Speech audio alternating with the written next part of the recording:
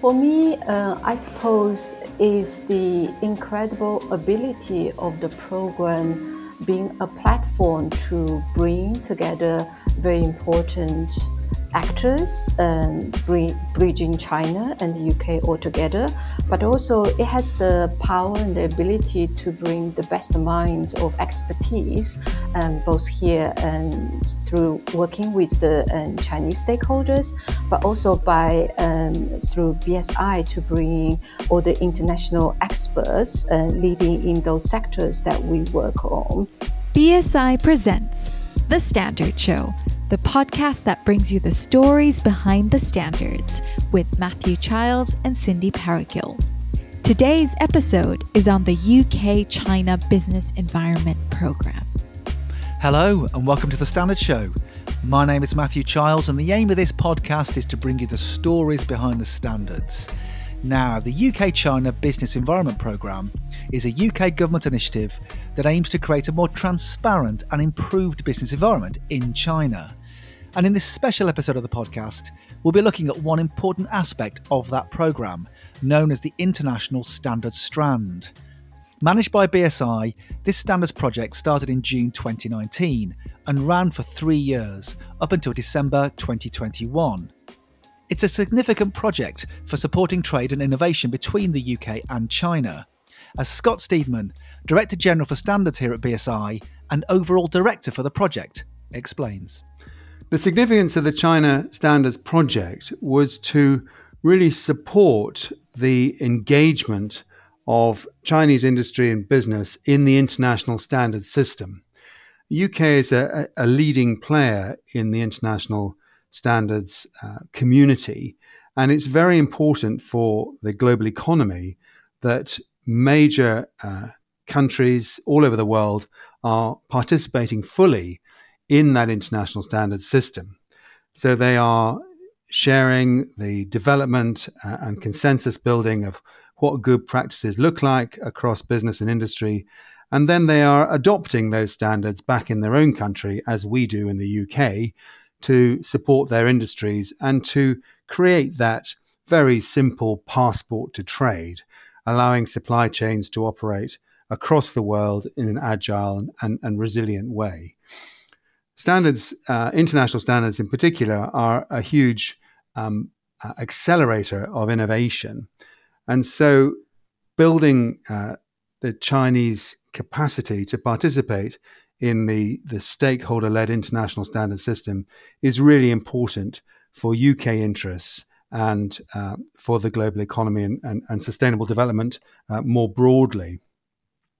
The alternative is that countries develop their own standards, and we persist with a sort of 19th century, 20th century fragmentation of the global economy, which doesn't help business, industry, consumers, or governments to achieve the huge ambitions that we have around sustainable development, the net zero transition, reduction of carbon emissions, and the digitalization of the global economy. So what was really significant about the Standards Project was that it would enable us to work together, the UK and China, our experts cooperating, to learn more about the development and use, adoption of international standards and how countries can step up to join the global economy in the most efficient and effective way. BSI is appointed as the national standards body for the United Kingdom, and so we provide the infrastructure for UK-based stakeholders to participate in international standards making. And we've developed over many years a very strong relationship with our opposite number in China, which is called the Standardization Administration of China, or SAC. And SAC is part of the very large Chinese ministry, the State Administration of Market Regulation, or SAMR, a very powerful ministry managing the Chinese economy. So our relationship with SAC has grown over the years, and I signed an MOU on behalf of BSI with SAC back in 2013, actually, to support the mutual recognition of standards and cooperative work on new areas and emerging technologies. And so it was a great pleasure to see our relationship grow over those years, and to be able to, with the support of the UK government, to launch the Standards Project, which could develop our relationship to a new level, and we could start seeing opportunities to cooperate on areas like smart city technologies, sustainable cities, building information modeling, governance, standards for the sharing economy and e-commerce. And we could start discussing these in more detail than we've been able to discuss in our relationship previously. So I saw the Standards Project as a really important enabler for the Standardization Administration of China and for BSI to develop our relationship to a new level altogether.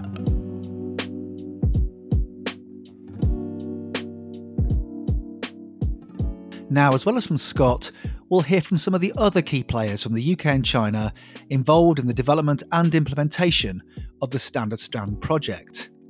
They share not only some personal reflections about the project's successes, but also those of a more personal nature too, such as the one you heard right at the top of the episode from Sujun Zhou, who was the programme coordinator at the British Embassy in Beijing. We'll also hear about a few of the challenges of delivering the Standards Strand, not least of which was trying to run a major international business engagement programme during the height of the COVID-19 pandemic. And finally, we'll also hear what happens next, now that the project has formally come to an end.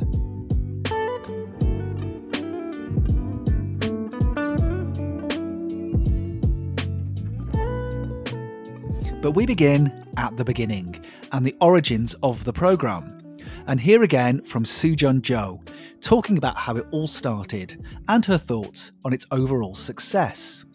She's followed by Ash Green, also from the British Embassy in Beijing. Ash is First Secretary Trade Policy in the Trade Policy Unit. He also shares his views on the programme's success and on the strategic importance of the Standards Strand, and how he believes it supports the UK-China trade relationship. So the Prosperity Fund global programs have a range of thematic focus, and business environment was one of them. I was very lucky that I joined the FCDO program team at the very beginning of the funding launch. So at that time, we considered the strategic areas to focus on in order to improve the business environment here in China and meet the Prosperity Fund's secondary objective to benefit the British companies.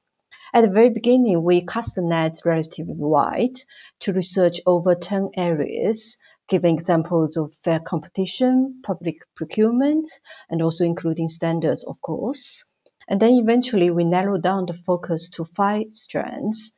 So they include standards, anti-money laundering, commercial dispute resolution, intellectual property protection, and investment environment.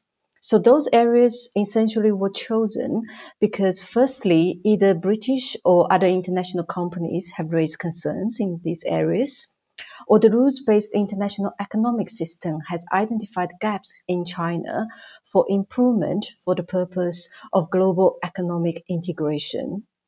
And then secondly, it was essential that the program is also demand-led, which means that the Chinese government has the willingness to cooperate with the UK to undertake further reform in these areas. So eventually, based on those 2 major criteria, we selected those 5 areas. I think overall that BSI has progressed substantively on the major program outcomes. So my personal evaluation of the standards strands is that it has largely delivered the agreed objectives, bearing in mind over very challenging circumstances of UK aid reduction and also the COVID pandemic restrictions. So since 2019, when the Strand was launched, the Strand subsequently launched a few pilot projects to promote the adoption and use of international standards in 3 areas. So firstly, BSI has worked with the local government and also companies in 4 Chinese cities to implement standards.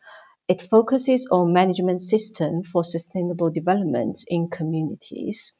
And then the second area was that BSI partnered with, again, 3 companies to implement standards to manage anti-bribery measures in organizations.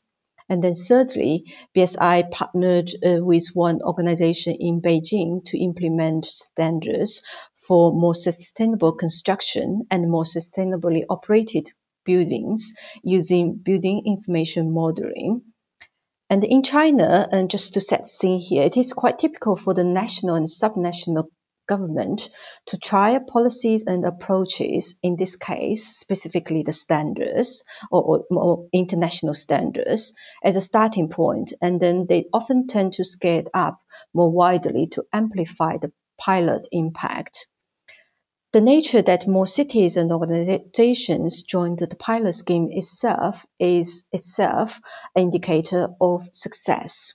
So I really do hope that in the future, more will follow the course after the program ends to continue to deliver the program impact in a sustainable way. So then moving on to the second main objective of this strand, it's on the development of international standards.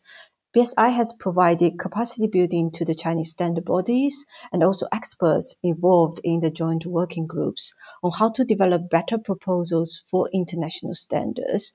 To give specific examples, China and the UK submitted co-developed proposals on e-commerce and organizational governance to ISO already, and further proposals are being developed in these 2 areas, also in manufacturing as well. Finally, it is worth to highlighting that this project is really highly recognized by the Chinese government at ministerial level. Although the program will come to an end in December 2021, there will still be non-order funding support to build on the legacy of the program's success and also look to expand new areas of cooperation, such as in AI and education.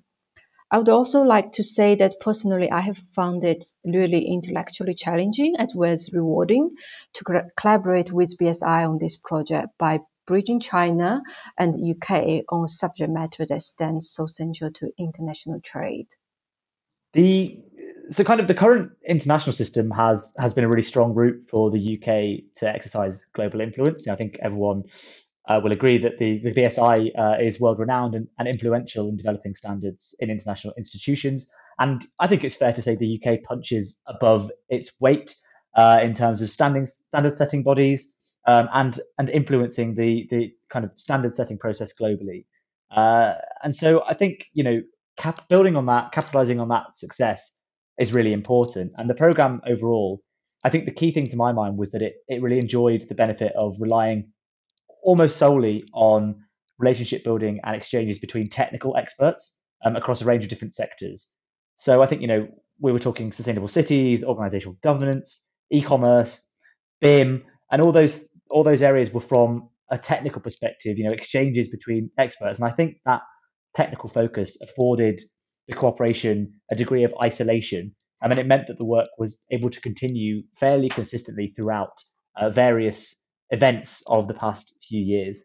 I think I'd be remiss, as we all would now, to kind of not address COVID, which emerged fairly on in the program's life cycle, and it led to some fairly major challenges. I think standardization has historically primarily revolved around face-to-face meetings. So being forced to start virtual meetings was difficult, but I'm really proud of the way that the team managed to demonstrate the effectiveness of the alternatives on offer. And actually moving to virtual engagement meant we were able to have a more frequent engagement at lower cost. So from my perspective, I was personally able to speak at multiple events across China, but also in the UK, which I think, if they had been solely offline events, as was the trend pre-COVID, it's quite feasible that, I wouldn't have been able to make a lot of those engagements just for cost and time reasons. Whereas because they happened online, I was able to personally see a lot more of the work of the program than perhaps I ordinarily would have in my role as SRO. I think, it's important to say, like everywhere, I don't believe that online engagement is a full substitute for face-to-face engagement. And I say that primarily because if I did, I'd be talking myself out of a job. But I do think that we've shown kind of, across the UK-China relationship that, whether it be travel restrictions in COVID times or geographical distance in pre-COVID and hopefully soon to be post-COVID times, we can continue to engage to the mutual benefit of both of us. And I think also I'd like to say, the technical nature, as I mentioned earlier, of the program gave us the ability to build trust with the Standards Administration of China that I don't think we'd have necessarily been able to achieve without the level of expertise we had at our disposal as part of the program. And that enabled us to build really good relationships, which helped facilitate really good discussions. And I just think the level of detail that you can get to and the relationships that can be built are much more effective when you have experts in their field sitting down, talking to one another. More generally, standards and regulatory issues are becoming increasingly important part of our diplomatic engagement, both with China and across the world. And I think the program really gave us an edge engaging with key Chinese standards bodies, and also gave us greater insight into how they work, what their motivations are, and where their interests lie. I think that was really key. You could see from the animation in some of the discussions that we'd really struck a chord in some of the areas we were working. I think it's important for me to be clear that there are areas where it's not in the interest of the UK to work with China, and where China is developing its own national standards. However, there are areas where the engagement can really support our wider diplomatic efforts, as well as our trade and investment promotion. And I think my particularly favourite example of that is the UK-China joint standards proposals on organisational governance and e-commerce, which were developed under the programme and presented to ISO last year. The latter in particular is really exciting from a trade and investment perspective because China has the world's largest e-commerce market, and a UK-China jointly developed standard on guidelines on sharing of product quality assurance related traceability information in e-commerce supply chains. I'm assured that all standards in ISO are as catchily named as that one. I think shows a real commitment to work with China and to improve the quality of the Chinese market, which ultimately could bring a massive benefit to UK retailers.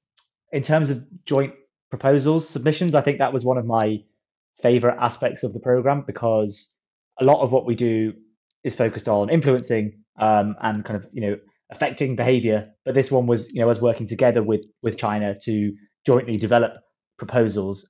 So the organizational governance proposal, for example, on internal investigations of organizations, which was presented to ISO last year and accepted last summer, is a really great example of that, where it was a proposal covering conflict of interest in organizations. And as part of the program, we worked through the development of that. We improved China's proposals process, and we jointly submitted something to ISO which got accepted, which I think is a really great example of where we can work together.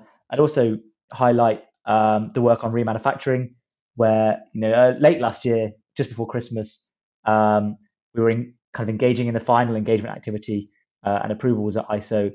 There's a proposal for a new subcommittee to sit under ISO TC 323, circular economy, where this work is going to take place, and we're looking at proposals on terminology and general requirements of remanufacture.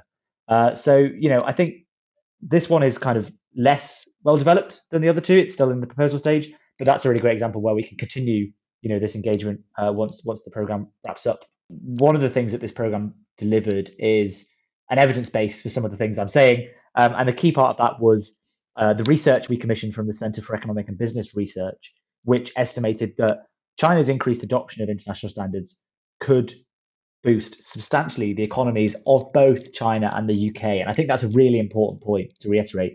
The report estimates that the UK's GDP boost could be up to £1.1 billion per year, and China's own GDP could be boosted by 6% or more after 15 years of increased international standards adoption. So when we're talking about the UK's levelling up agenda, we're talking about China's own desires to kind of rejuvenate old industrial bases, particularly in the north. There's a really easy way of boosting the economies of both the UK and China, and that is through increased harmonisation of standards and standard setting. As well as some of the overall successes and long-term benefits of the programme, both Sujin and Ash refer to some of the outcomes of the standard strand, including new standards proposals being developed at ISO, and in particular in the areas of organisational governance and e-commerce. We'll come back to those later. Now, the operation of the standards project was managed by BSI through our international projects team. BSI's International Projects team has worked in over 50 developing countries and transition economies over the last 20 years. Its technical assistance projects are designed to help improve countries' quality infrastructure system, trade and investment flows, and to facilitate increased opportunities for market access by bringing procedures into line with international standards and requirements. In those countries, they work with the institutions responsible for standardization, certification and conformity assessment, testing laboratories, metrology, accreditation, market surveillance, consumer protection and technical regulation, as well as with private sector companies and professional associations. Funded predominantly by public sector bodies and institutions, the Technical Assistance Project cover a wide range of sectors, including manufacturing and processing, infrastructure, food safety, health, environment, energy and low-carbon technology, digital, services, procurement, and governance. Now, for most of the duration of the Standards project, the implementation was led by BSI's Chris Brown, as he explains. So I went out to Beijing in December 2019 for about 3 weeks to help set up an office, to identify and recruit local staff, to meet colleagues from the team, and also engage with the embassy as well. And I went out again in January, and we had a very successful sort of kickoff, if you like, with our Chinese counterparts. So from the Chinese government agencies, we worked in about 12 sectors. And we managed to convene about 50, 60 already the key people in the room at the same time. And then, as we all know, COVID kicked in. I came back to UK and have been there ever since. But I've been engaged day to day with my China team since then, and also with our counterparts, government agencies, and the embassy on a sort of bi-monthly basis. So that's really an overview of how I've been working, if you like. Taking a step back and looking at what we really tried to set out to achieve, and why the UK government and the Foreign Commonwealth Development Office sort of really funded this program. The big success was to support China's engagement in international standards. And a lot of that was by sort of reducing the fragmentation of standards, working to redress fragmentation of international standards in China in particular. And that has been successful across particularly 3 sectors. In good governance would be one, the construction sector or building information would be one, and sort of sustainable cities, and lots of cross-cutting themes too. We've done some research into this, and that there is a possible benefit to the UK economy of about over £1 billion per year if China adopts international standards, in particular the sectors that the UK will be interested to export its products to, and also receive standards. Products up to international standards into the UK. So I think engaging China in the international standards setting and adoption has been a big success. I just mentioned some of the sectors that we've worked in. So we did these through pilot projects.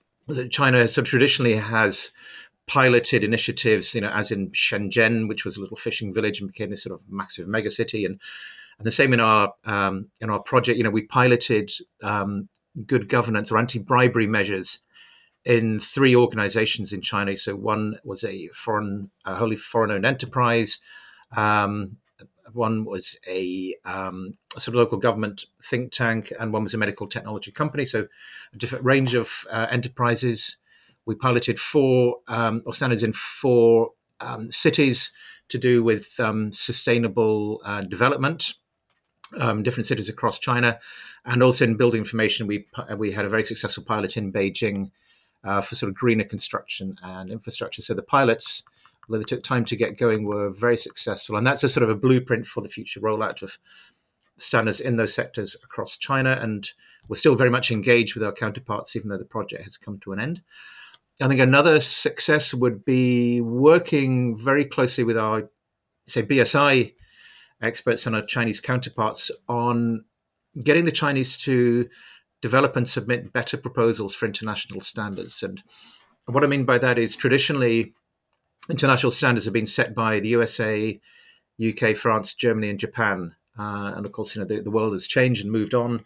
China is now the second biggest economy, so therefore it's probably right that they should have a say in developing international standards. But until recently, they had very little success, or obviously no success, due to perhaps the quality of the proposals they designed, taking into account international considerations and so on. They tended to look at their standards as through a very China lens. And we've been very successful in getting approval of standards which China has come up with, if you like, working with them to get them through ballot and to get them approved at ISO level. In the fields of e-commerce would be one, and also another one under organizational good governance, which is to do with internal investigation of organizations. Whereas the e-commerce one, so you're talking here transnational payment, a massive issue in quality assurance and traceability and trust. And then a third sector is in remanufacturing, which is very closely linked to what came out of COP26. We have 6 proposals in the pipeline. So I think that's been a great success, working with Chinese colleagues as equals to develop proposals. And we still have working groups in place to continue the development of those standards.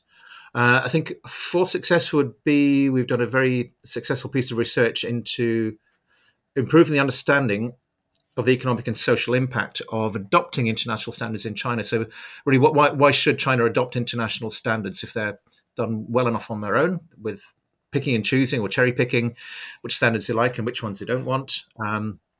Whereas we've been able to point out that across a number of big sectors, agribusiness, construction, finance, services, you name it, there is a fairly massive benefit, particularly in not the big government-run organizations, but the small and medium enterprises further down the chain, for them to adopt international standards. And we presented that work to the Chinese government in December, and it's gone very well. And then finally, I think our communications, if you like, we've produced 2 very high quality magazines in English and Chinese.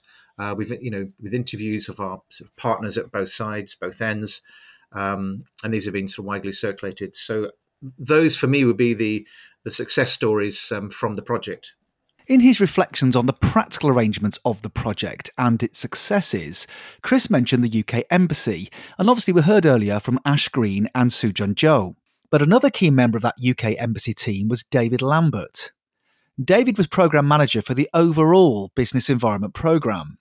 He explains his role and also some more about the pilot projects of the Standard Strand on sustainable cities, anti-bribery management and building information modelling, or BIM. So I joined the Embassy as Programme Manager for the Business Environment Programme, which is made up of several strands, but the most important one from my perspective was the International Standards strand of the Business Environment Programme.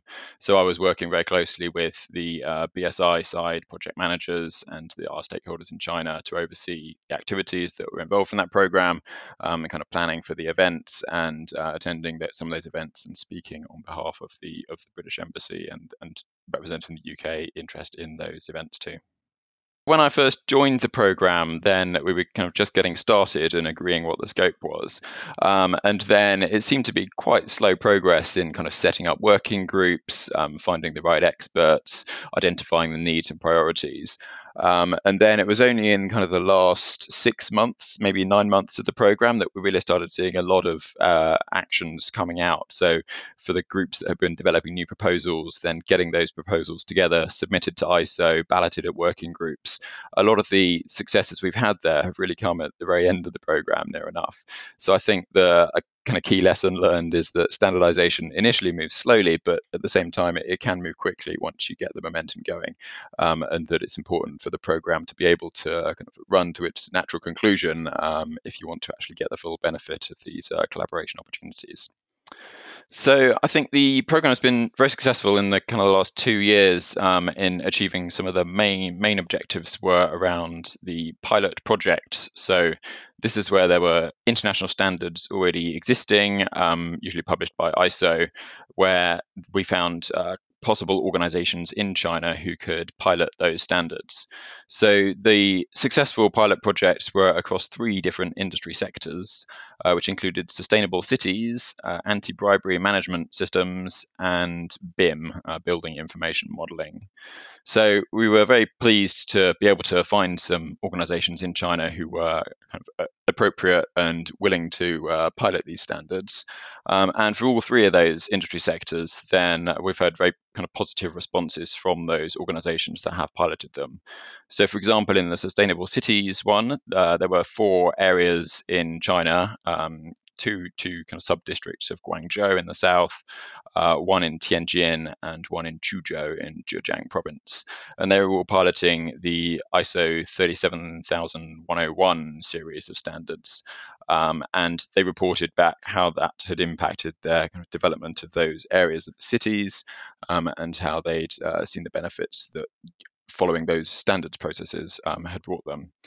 And then likewise, in the anti-bribery management, there were 3 organizations involved across a kind of range of different areas and, again, industries. And again, they reported that they'd had some good results from the first few months that they've been piloting these standards. And for the BIM project in Beijing, there was a construction site piloting the BIM ISO 19650 standard.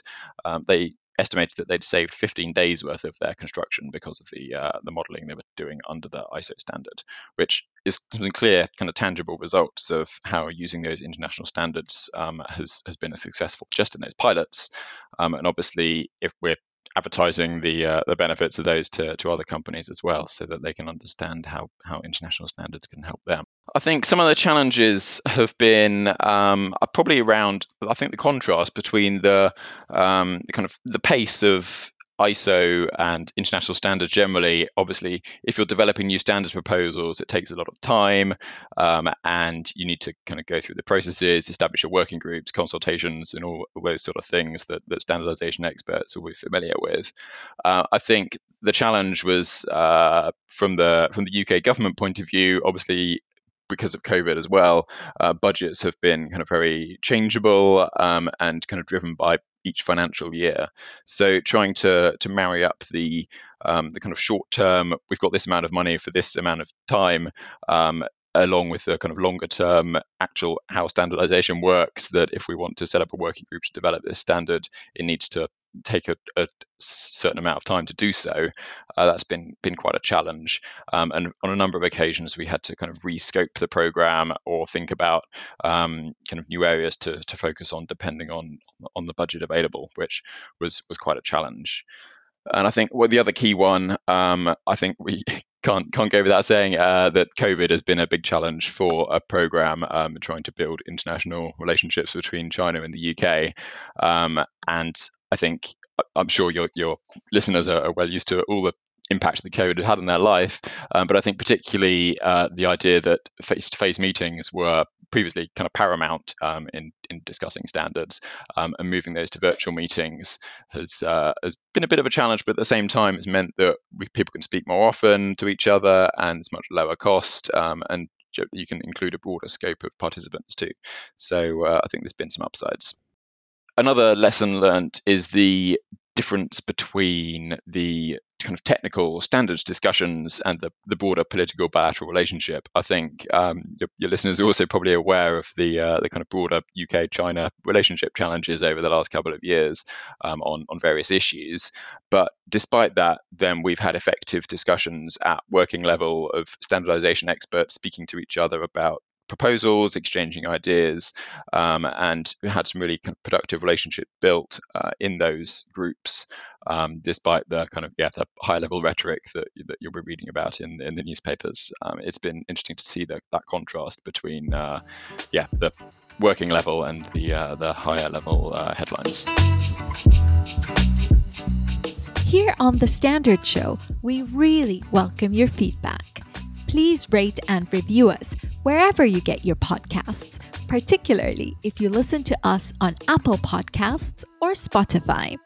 Find and follow us on Twitter @Standard Show and on Instagram @The Standard Show. And check out the show notes for all of the ways to get in touch. Now, earlier I said that the UK-China Business Environment Programme is a UK government initiative that aims to create a more transparent and improved business environment in China. To help meet that overall aim, the Standard Strand project focused on some desired outcomes, which have been mentioned by some of the guests so far, but in this next part of the episode, we'll look at these in a bit more detail. The first is the improved quality of Chinese proposals submitted internationally. These are proposals for the development of new international standards at ISO and IEC through close collaboration between experts from the UK and China. And the second is improved adoption and use of international standards in China. For some insights on this, I spoke to BSI's Jeff Visser. This was really to look at the general picture of encouraging the adoption and use of international standards in China. And so I was driving the different sectors that we were dealing with under the program to encourage both the adoption and publication of international standards as Chinese standards. And then a second part of that project was to look at what we called pilot projects, where we would test the use of recently published or standards under publication, in the process of being published. We would test those standards in organizations in the Chinese context. So I was driving that out, coordinating the work in the sectors that were chosen to work under the outcome one of the project. The successes of the program was to work in the Chinese context with the technical committees and the organizations that were adopting international standards in China, and to basically to understand the importance and to get better understanding of the importance of adopting international standards in China. It sounds a little bit almost counterintuitive to look at this, because China does have a very good track record of adopting international standards, but up until now, it's almost been a parallel process, or a bifurcated process, for lack of a better word, where you have the adopted standards are used very well for Chinese products for export purposes, but there seems to be a different, almost parallel process for standards used in the local context. And through this project, I think we started to bring those two worlds much closer together. And in the Chinese context, certainly a large commitment, especially where it comes to new standards. We've seen a marked improvement in terms of using new standards as straight up adoptions of international standards in the Chinese context, very a lot more readily than was done in the past. In terms of delivering on our output, we certainly found that we could work together very well. The Chinese counterparts and the UK counterparts work very, very well together in terms of sharing expertise. The UK stakeholders have a very strong and long-standing relationship with the standardization program.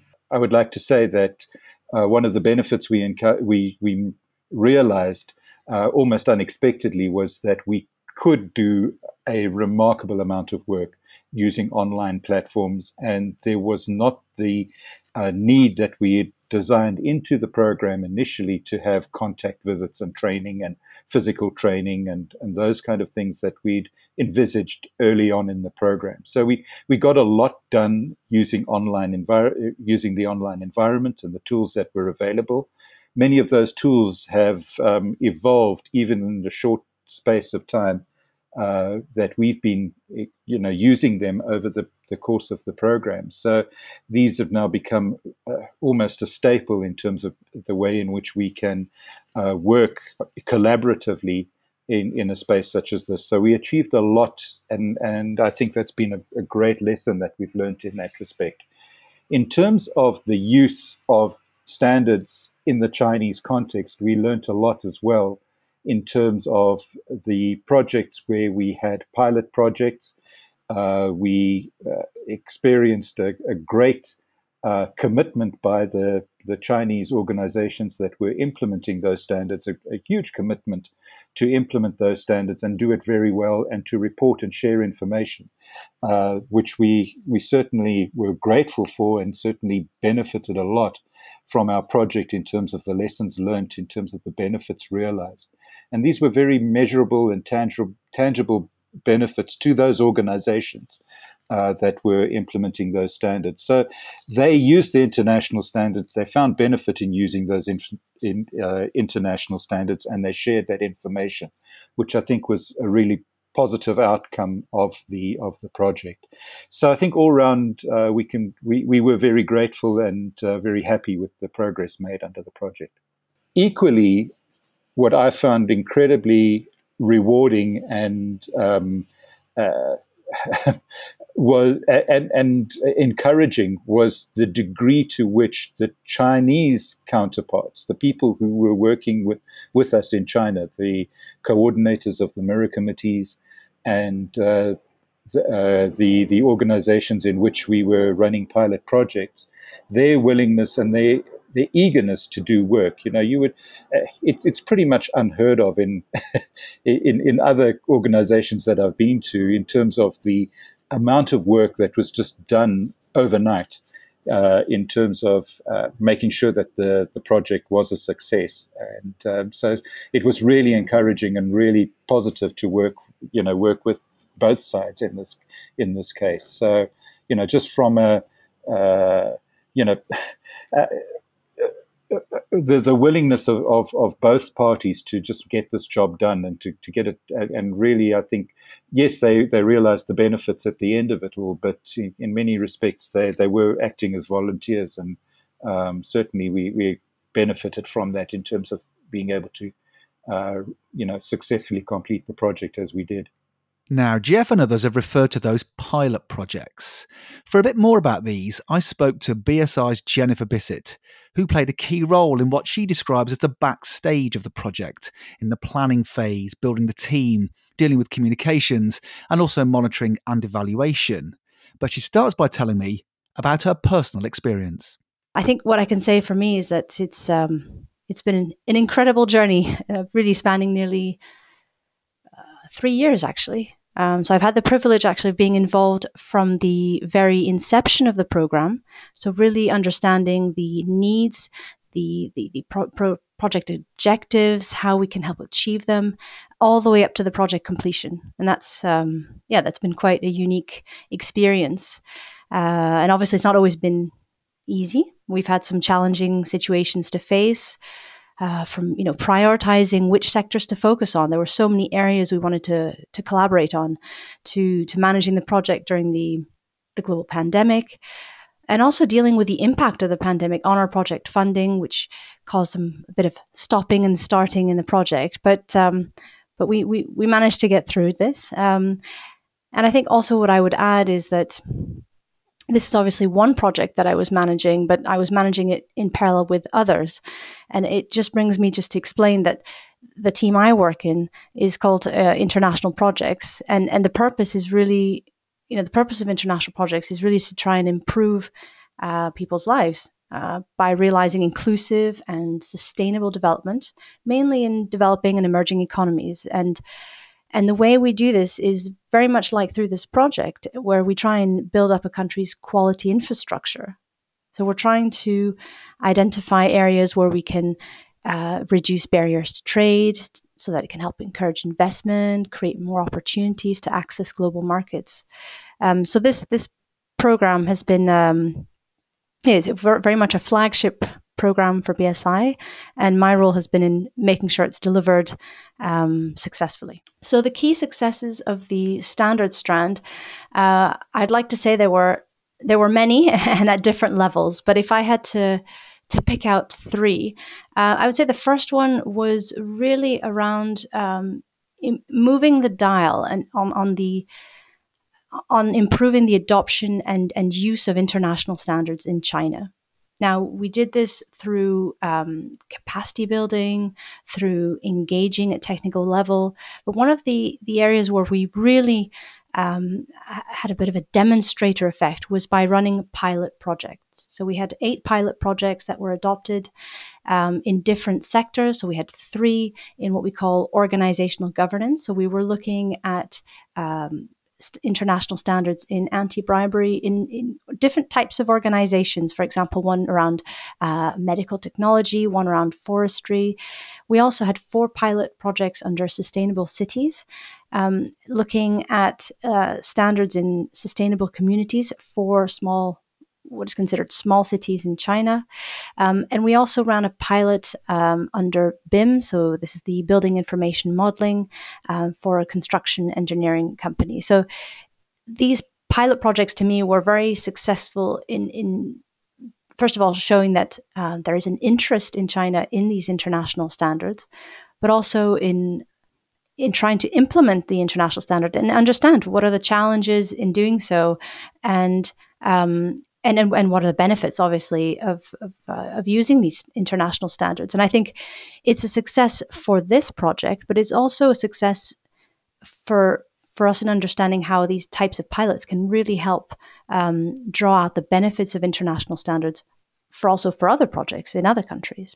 Developing relationships and networks are critical for the success of any large-scale project.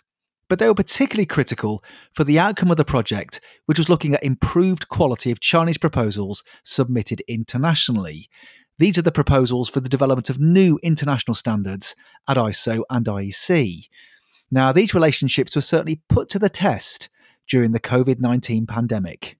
Here's Jennifer Bissett again. I think if we look at another success, so a second success, I would say, is trying to where we were trying to improve the quality of the proposals that China was putting forward to international standards organizations such as ISO and IEC. There was a real constructive dialogue between the China and UK working groups that we established in a number of sectors. And initially, we had designed the project with a very traditional approach of, classroom style trainings, etc. But then, as we progressed in the conversations, we shifted our approach.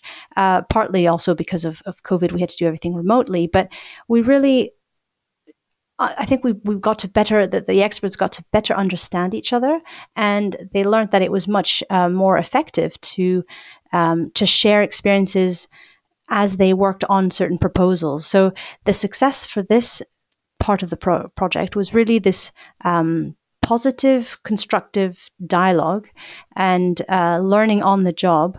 And it led to basically, the program supporting 3 new work item proposals, which in the standards world is quite an achievement, because it does take a lot of time to shape and to shape these proposals and to make sure that they're relevant and useful. So those achievements were made in different areas. So again, in organizational governance, looking at internal investigations of organizations, but also in e-commerce, looking at product and logistical traceability, and also a lot of discussions around remanufacturing. And the project also supported what we call a preliminary work item proposal. So this is more like a marker in the sand. It's saying that we're looking at an area where we want to work on it, we want to collaborate, but there might still be some work to be done. So a lot of discussions took place. And I think, to me, just the conversation taking place, that was one of the positives of this outcome. But the measurable achievement here was really the proposals that were put forward, and I think the key success of that is that although once the project ends, the proposals actually then move to another forum, and they don't just end with the project. To find out a bit more about this particular part of the Standard Strand project, I spoke to Kate Bazutil. At the time of the project, Kate was a BSI Senior Standards Manager, responsible for developing standards in the areas of materials, mobility, and manufacturing. The UK-China Business Environment Programme was set up to include a strand on improving the quality of Chinese proposals that are submitted to international standards setting bodies such as ISO and IEC and so on. And the way we wanted to achieve this was through close collaboration between UK and Chinese experts to develop strong standards proposals. So my role on this, over the past 2 years, I've acted as a project lead for this strand.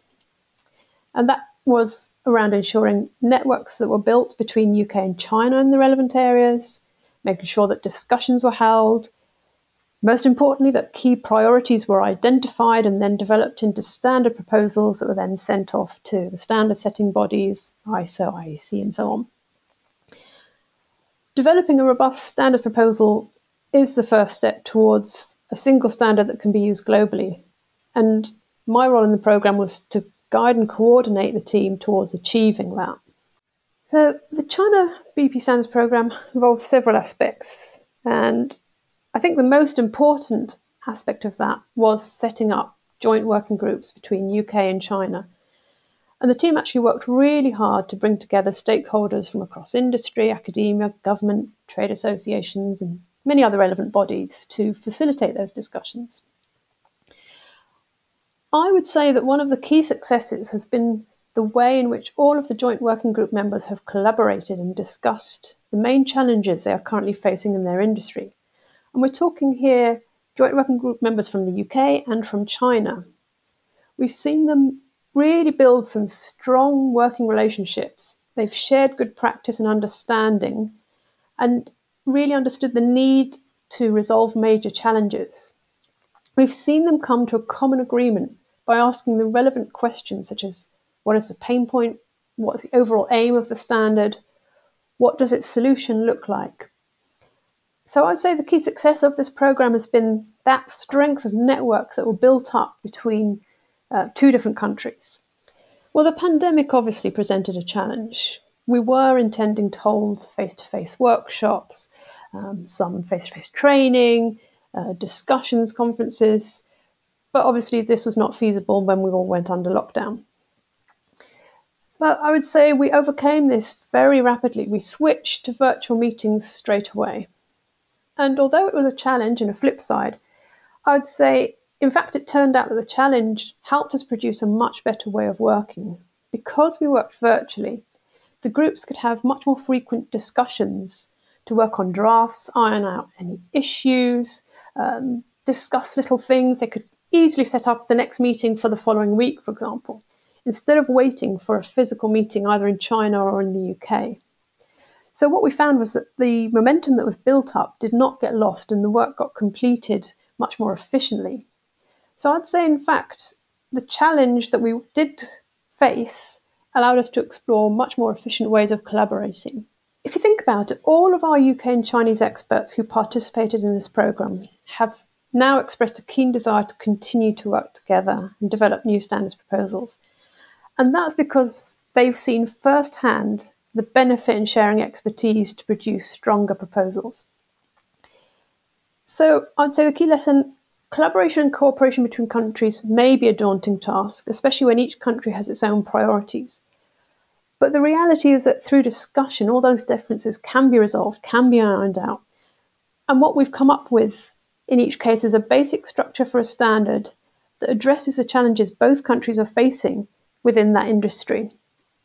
And so far, all of our submissions to ISO were accepted. So you can actually see that what's emerged from that is that by working together with another country on the proposal itself, obviously we work with other countries on the standards once the proposals have gone through, but by working together on the proposals themselves, we really get a better chance of addressing the issues which are being faced globally by all the countries. I definitely was working across teams much more than I've ever done before, working with different people that I'd never known before, not just across teams within BSI, but also across different people externally as well. So working with the UK Foreign and Development Office, working with the Chinese standards body, SAC, CAS, several other bodies across China. So it was for me, that was a much broader set of people than I'd ever worked with before. So, what about the future then? I asked Chris Brown to reflect on what he felt have been the key lessons learned from the project. And I also asked Ash Green and Scott Steedman about future standards collaboration between the UK and China. But let's start with Chris. I think we've contributed to strengthening the relationship between UK and China in the area of international standards, particularly by setting up high-level working groups involving the embassy as well as Chinese government. And I know there's been a lot of controversy, if you like, in the media about engagement with China. And I think the great thing about standards is it's very neutral and it doesn't get too emotional. So it's an area where the Chinese are very keen to engage. It's an area where the UK is very strong. There's basically nothing to lose. And I think by getting that level of trust from certainly from our Chinese partners, that relationship has really been strengthened. BSI has a 25 years plus sort of collaboration with Chinese government agencies, and I think that's going to continue going forward. So that's been a really good lesson learned. I think another one has been sort of joint working.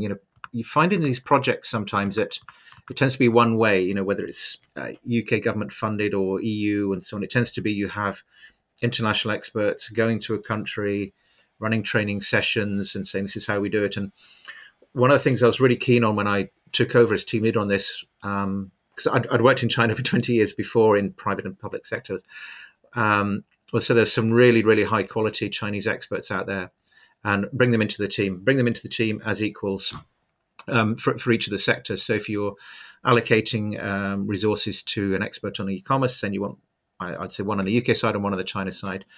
Otherwise, you can't begin to understand the landscape from the China side, the development, the trends, and all this sort of issue too. So I think that was a really good lesson, was just joint working, and that makes a foundation for continuing to the future when the project's funding has finished. That these bilateral working groups continue, and we had one this week in the area of organizational governance for both sides, BSI, the Chinese counterpart, and industry.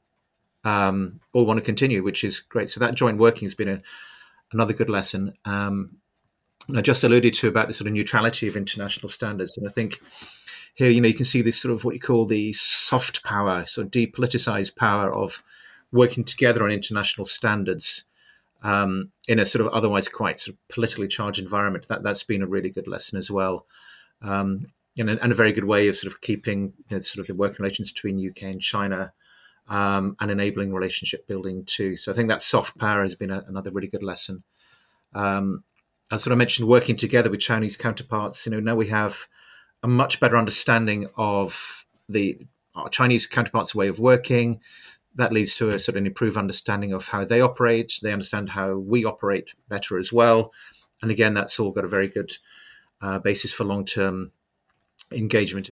And I think probably finally, really, I think the big lesson for us was just communication between all of us, between, the BSI management, if you like, our team on the ground in China, keeping the embassy in Beijing informed as well, and all the different counterparts that we have for the various sectors as well.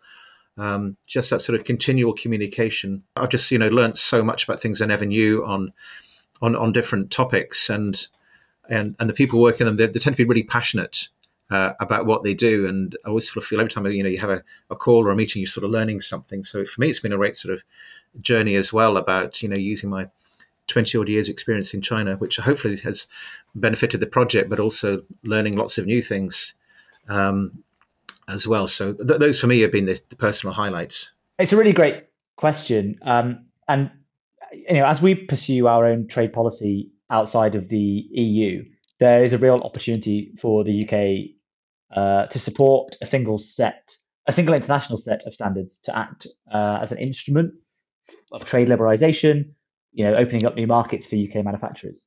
So, if the same standards are used in every country, then UK manufacturers producing these standards are more likely to be able to maximise their ability to sell in multiple global markets without kind of, having to undertake alterations. China is the UK's third largest trading partner. So you can see there that there's a huge benefit to the UK economy to further collaborate on reducing those costly misalignments in standards. I think specifically, one of the key successes to have come out of this program is the desire from both sides for the technical experts to maintain engagement and to support increased adoption of international standards.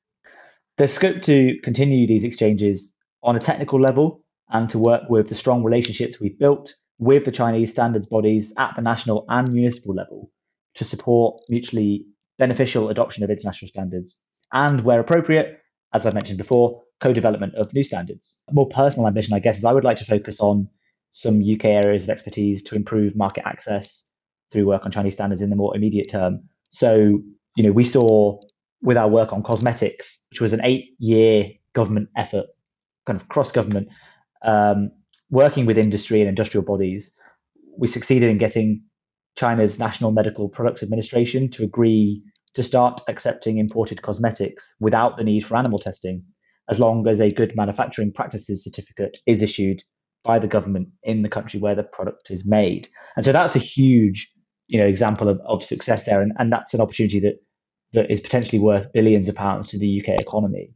And, I think there are many more opportunities of areas like that where we can work. I think technical and vocational education and training is a really big one. The UK is an expert, world leader in TVET, and China has reiterated its desire to focus more on technical and vocational education and training. President Xi is personally committed to increasing the provision in China. So I think there's a huge opportunity there for us to work on kind of education standards and qualification recognitions, and also sustainability and green development. You can't talk about anything at the moment without referencing green credentials and the need to focus on sustainability and ensuring the future of our planet, of our home. And I think there are real areas there of mutual benefit that we can work with China on kind of collaboration. Ultimately, the harmonization of standards and standard setting and increased adoption of international standards has the potential to be massively beneficial to international trade. Ultimately, it's a facilitator of a more seamless flow of goods and services, and an enabler of greater regulatory alignment, which is all things that we're in favor of. And so we work with our OECD counterparts to encourage greater adoption of international standards precisely because of the positive impact that it has on global trade and investment. This program really enabled us to have conversations that I don't think we would have been able to have otherwise, because there was a mutual respect in terms of the technical expertise, in terms of a genuine willingness and desire to learn from one another about respective processes and respective approaches. And, those relationships, I think, will endure and will be a lasting legacy of the program in the UK-China bilateral relationship. So I'm going to have to say, I think it's the relationships that we've made along the way.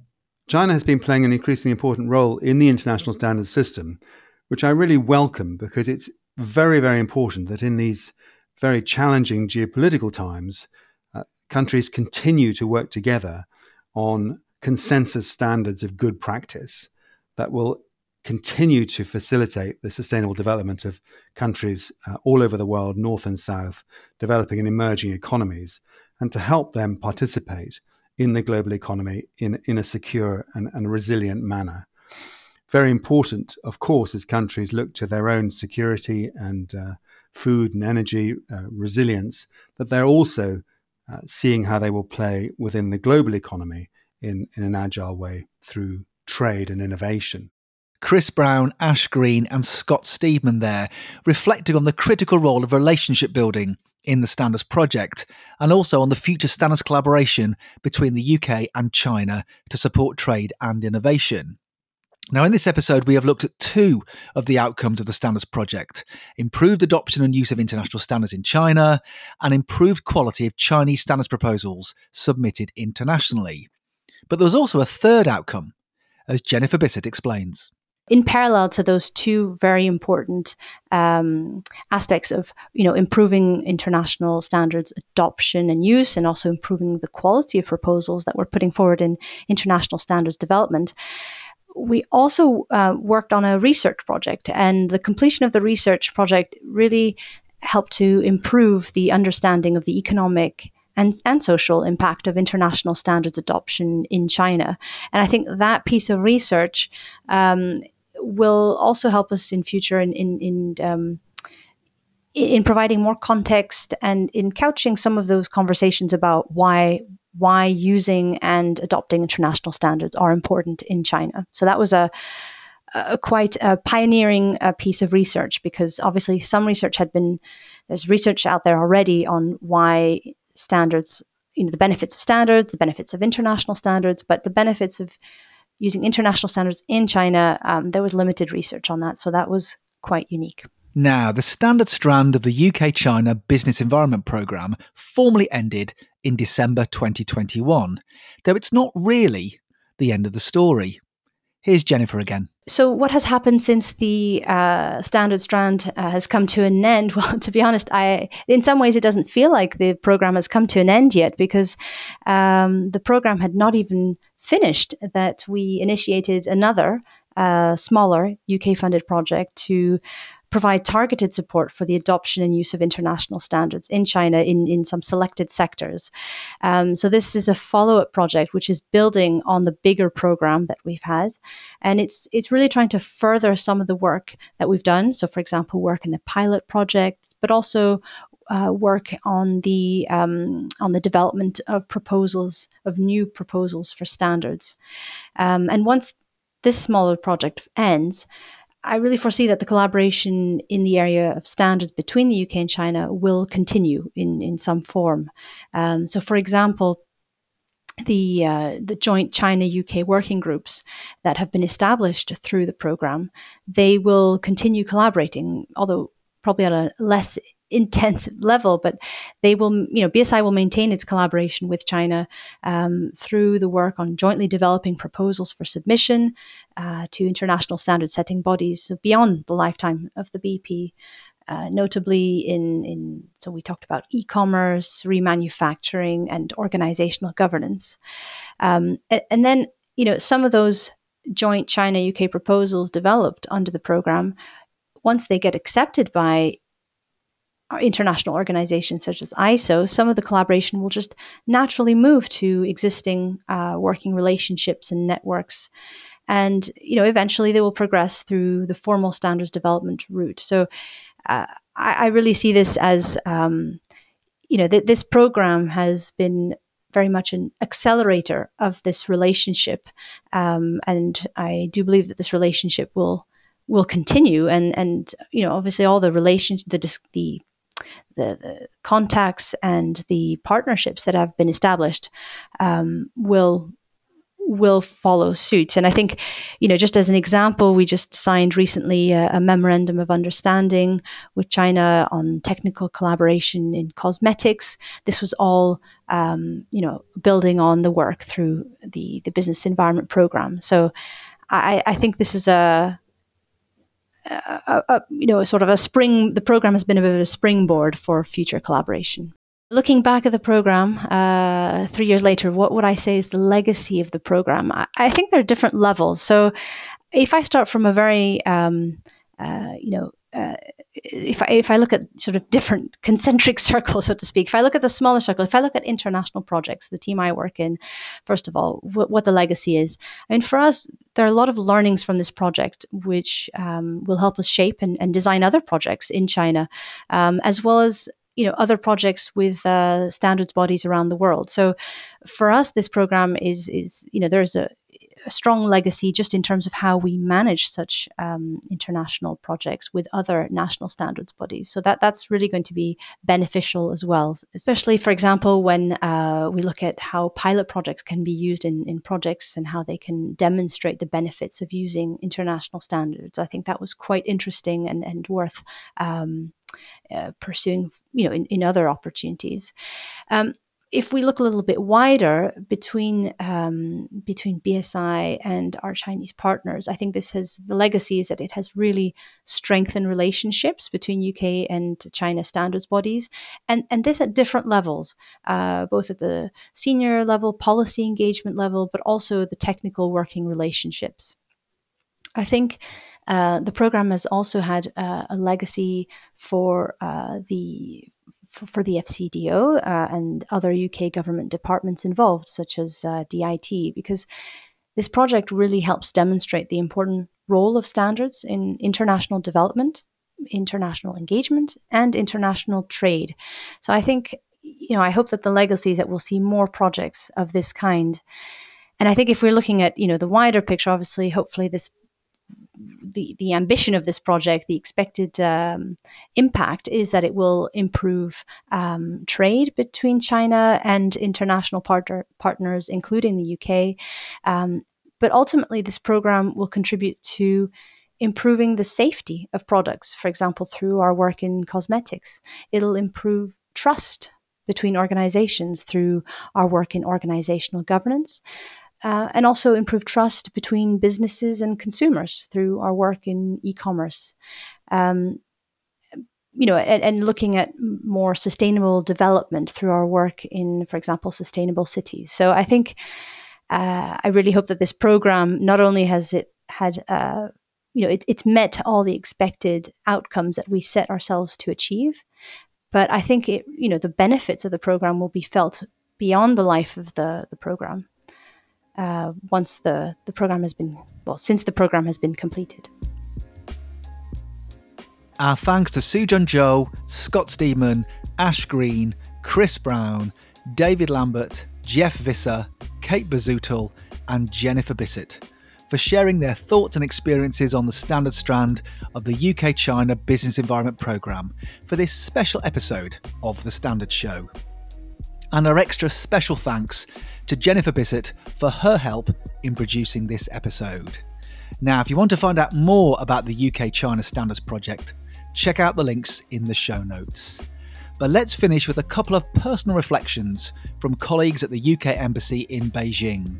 First from David Lambert, and then from the person we started with, Sujun Zhou. So personally, I've massively increased my knowledge and understanding of standards as well. So in my previous career, I was working as a management consultant in London, working on a variety of different projects, and had never really considered how standards are actually a big part of everyone's life.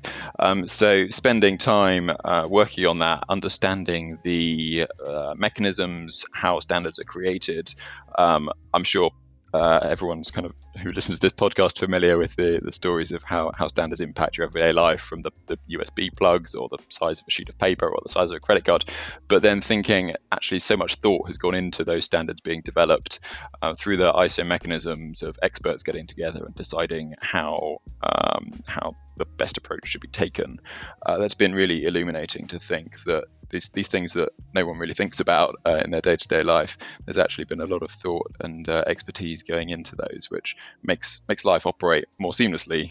But yeah, it's not until things don't work that you then realize how important standards are.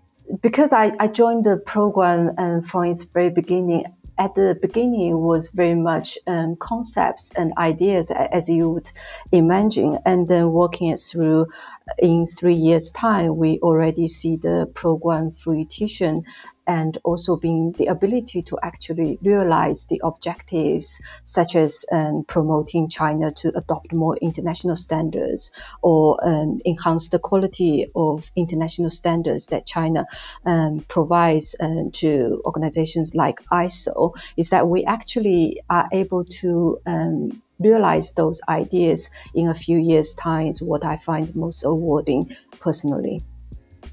You have been listening to an episode of The Standard Show with Matthew Childs and Cindy Paragill. Subscribe to us now wherever you get your podcasts. You just heard a Stripped Media production.